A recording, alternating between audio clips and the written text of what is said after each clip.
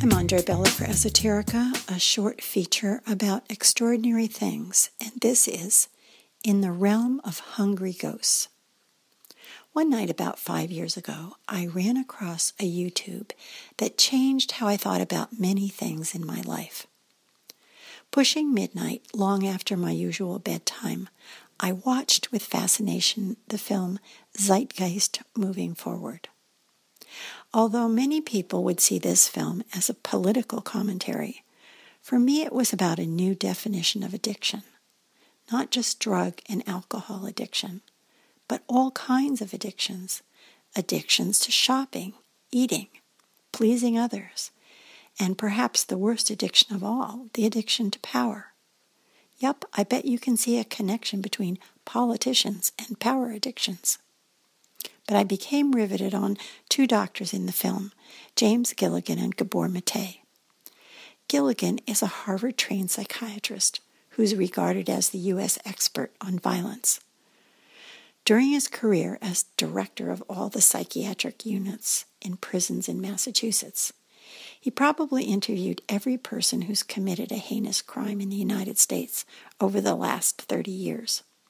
You might have seen this modest and compassionate man on TV or in the news, as he's the one authorities call whenever there's a mass shooting in the United States.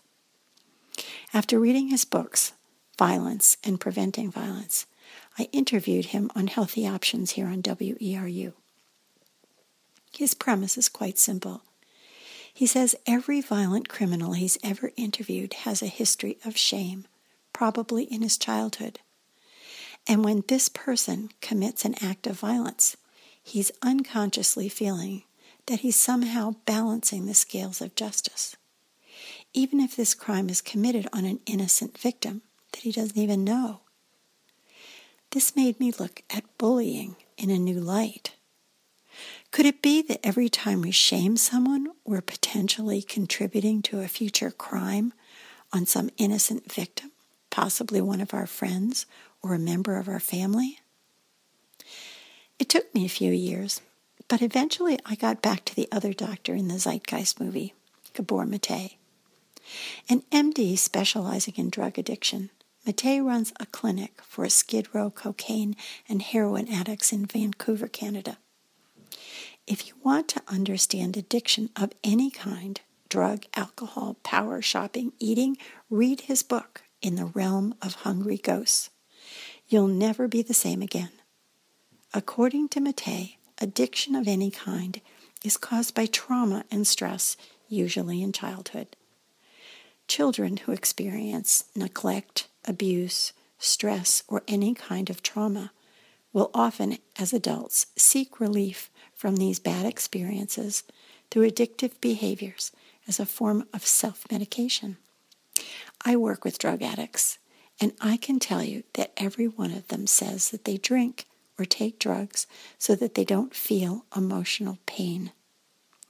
But their addictions only provide temporary relief. When the drugs wear off, they are again being chased by the tiger.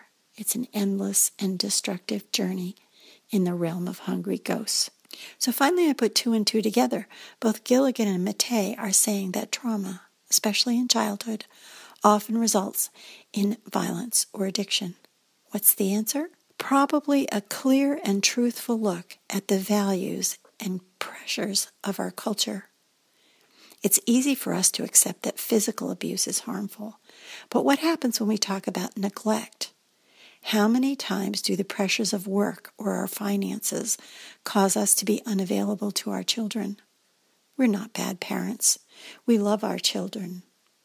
But what is it about our culture that causes us to be so stressed? These two doctors, Gilligan and Mate, are not delivering the easiest message to hear. But they're men of great compassion who have spent their lives helping us look into the mirror of self-reflection, both personally and culturally. I'm listening to them, and I hope you will too. For Esoterica, I'm Andre Bella. Thanks for listening.